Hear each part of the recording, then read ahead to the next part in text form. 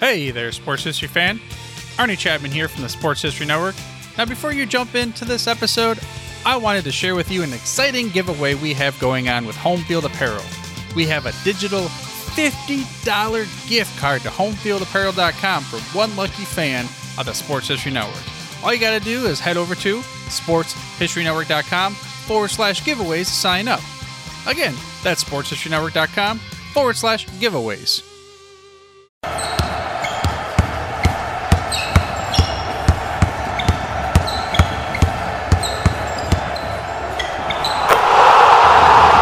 This is Basketball History 101 with Rick Loiza. Welcome back to Basketball History 101, part of the Sports History Network. I am your host, Rick Loiza, and this is the podcast where we bring to life some of the forgotten stories from basketball history. And today, we are going to talk about the time that nobody wanted Bob Cousy on their team.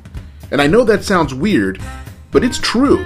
If you know anything about basketball history, and I know that most of you do, then you know that Bob Cousy is a Hall of Fame point guard for the Celtics from the 1950s and 1960s. How could teams not want him? He is one of the NBA's 50 greatest players. There are few players who were as underrated as Cousy was when he was coming out of college in 1950. Let me just name his major accomplishments to give you an idea of how good he was. He played 13 seasons for the Celtics and made the All-Star game in all 13 of those seasons. He was league MVP in 1957. He led the league in assists 8 times, was named All-NBA 12 times, and he was the MVP of the All-Star game twice. He was inducted into the Basketball Hall of Fame in 1971. He was as good as it gets. So how did he go under the radar? You see, that's a weird story because he was one of the most exciting college players in the country. He played his college basketball at the College of the Holy Cross, located just outside of Boston. He dominated during his 4 years there. He increased his scoring average every year he was there, finishing with 19 points per game in his final year. His prowess as a dribbler packed the gym as he was the main attraction. He was probably the most popular point guard on the East Coast. So it wasn't like he was an unknown player. Everybody in the NBA knew who Bob Cousy was. And the Celtics had the inside track on getting Cousy if they wanted. Back then in the NBA, there was something called the territorial draft. And the territorial draft worked like this. Any NBA team could automatically claim one college player to be on their team, provided that the player's school was located within 75 miles of the NBA team's arena. Now, the team didn't have to exercise their claim, but if they did, then they would have to give up their first-round pick, because essentially, exercising the claim was their first-round pick. At the time, the NBA figured that the best way to increase ticket sales was to make sure that college stars played for the NBA teams located in the same area as their school. Therefore, it means that any superstar coming out of a school in the Boston area would be on the Celtics, and that any superstar coming out of the New York City area would end up on the Knicks. The thinking was that the fans of the player could be brought over to continue rooting for their player in the NBA. See, this was a time when college basketball was still far more popular than the NBA, so the rule made sense from a business perspective.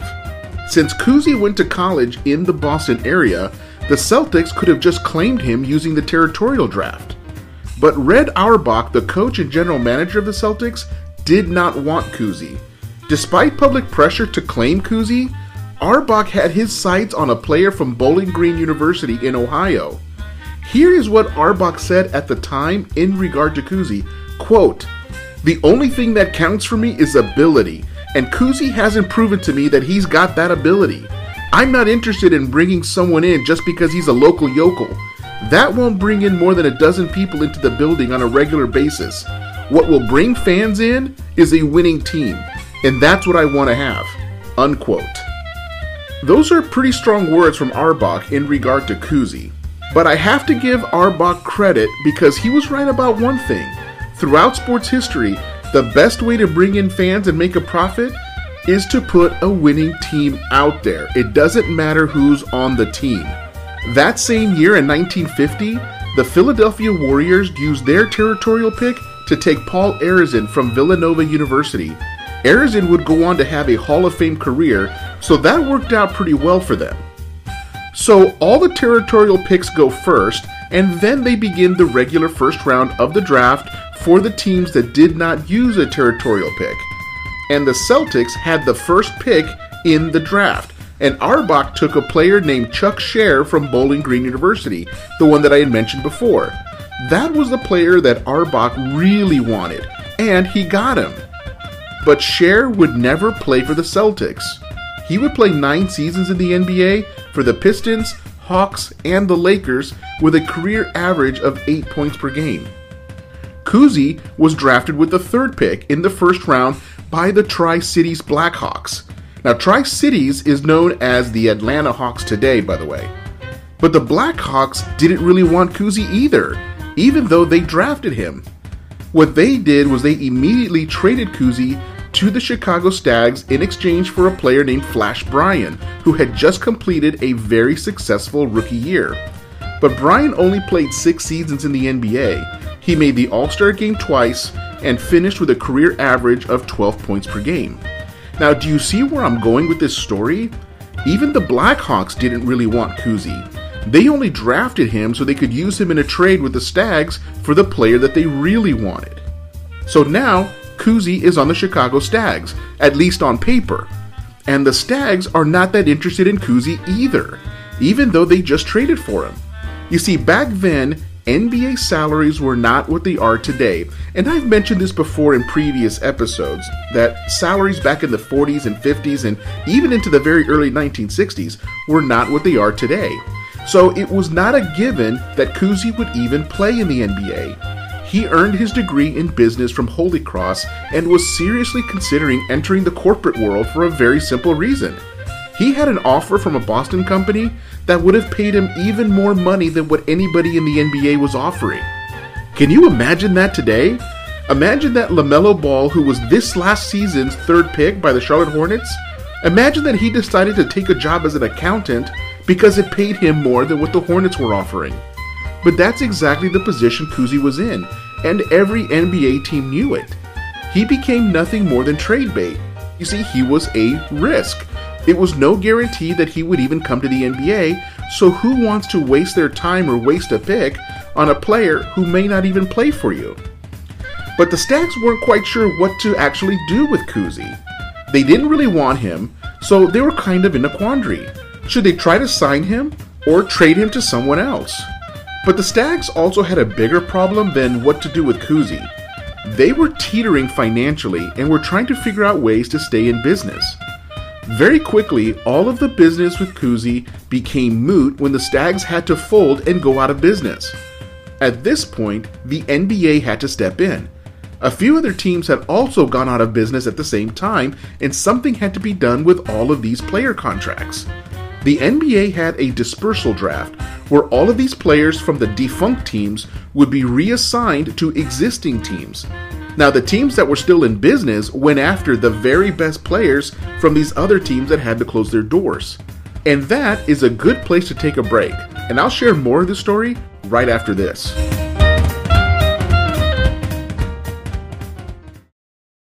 This podcast is part of the Sports History Network, your headquarters for the yesteryear of your favorite sport. You can learn more at sportshistorynetwork.com. Welcome back to the show, and let's continue with the story of how nobody wanted Bob Cousy. We left off with the Chicago Stags going out of business and the NBA needing to reassign Cousy to another team in the NBA that had not gone out of business. So, to make a long story short, the Celtics ended up with Cousy, but Auerbach still didn't want him. He thought that Cousy was just too short at 6'1" or 185 centimeters. But Cousy finally came around on giving NBA basketball a shot. He figured that he could always go into business, but he only had a short window to play professional basketball. So Cousy and Auerbach worked out a contract and brought Cousy onto the Celtics. The way that Auerbach figured it, Cousy was already there, so you might as well give him a chance and see how he plays with the other professionals. I'll say this about Auerbach: he could be very stubborn in many areas, and he irritated pretty much every other coach in the league. But when it came to the game of basketball, he had no problem adopting somebody else's idea, if it helped make his team better. And once he saw Cousy in practice, he realized that he had massively misjudged Cousy. He was an excellent point guard, and the entire Celtics offense ran way more smoothly when Cousy was running it. It was obvious to Auerbach that Cousy should be the new point guard for the Boston Celtics. And as I mentioned earlier, he made the All-Star team in his rookie season. So even the rest of the league realized that this kid from Holy Cross University could really play ball. I mean, how often have we seen NBA teams draft players who turned out to be just awful? On the other hand, there are many players who were drafted later or not drafted at all and became all-star players. Just last week, it was announced that Ben Wallace made it to the Hall of Fame. He is the first undrafted player to become a Hall of Famer. So the lesson here is you just never know who is going to have success and who is going to disappear. In many cases, it seems like the teams are just rolling the dice and hoping the players they draft turn out to be contributors to the team. So, that's our story for today. That's the story of how nobody wanted Bob Cousy. Of course, if they had to redo the 1950 draft, well, if I'm being honest, it's probably Paul Arizin that still goes first. I mean, he was a Hall of Famer in his own right and an amazing scorer, but Bob Cousy would have definitely gone next. He was an absolutely transformative player. And once he got paired with Bill Russell, the sky was the limit. So that's it for our story for today. Join us next time when I bring you the story of Don Barksdale. He repeatedly broke color barriers at nearly every level of basketball, from college to the Olympics and to the NBA. That's next time on Basketball History 101, part of the Sports History Network, the headquarters of Sports Yesteryear. Go to sportshistorynetwork.com to find out more about this and other sports history podcasts. If you like what you hear, please hit that subscribe button wherever you get your podcast. Also, go ahead and give us a rating and a review, and that will help others to find this podcast more easily. And check out our page on Facebook. It's called Basketball History 101 Podcast. There you will find shorter historical posts as well as comments and discussion starters on today's game. And I'll also announce there when new episodes come out. I want to thank my producer and editor, Jacob Loaiza. Join us each week as we continue to mine the history of basketball for more great stories from the past. Take care, and see you soon.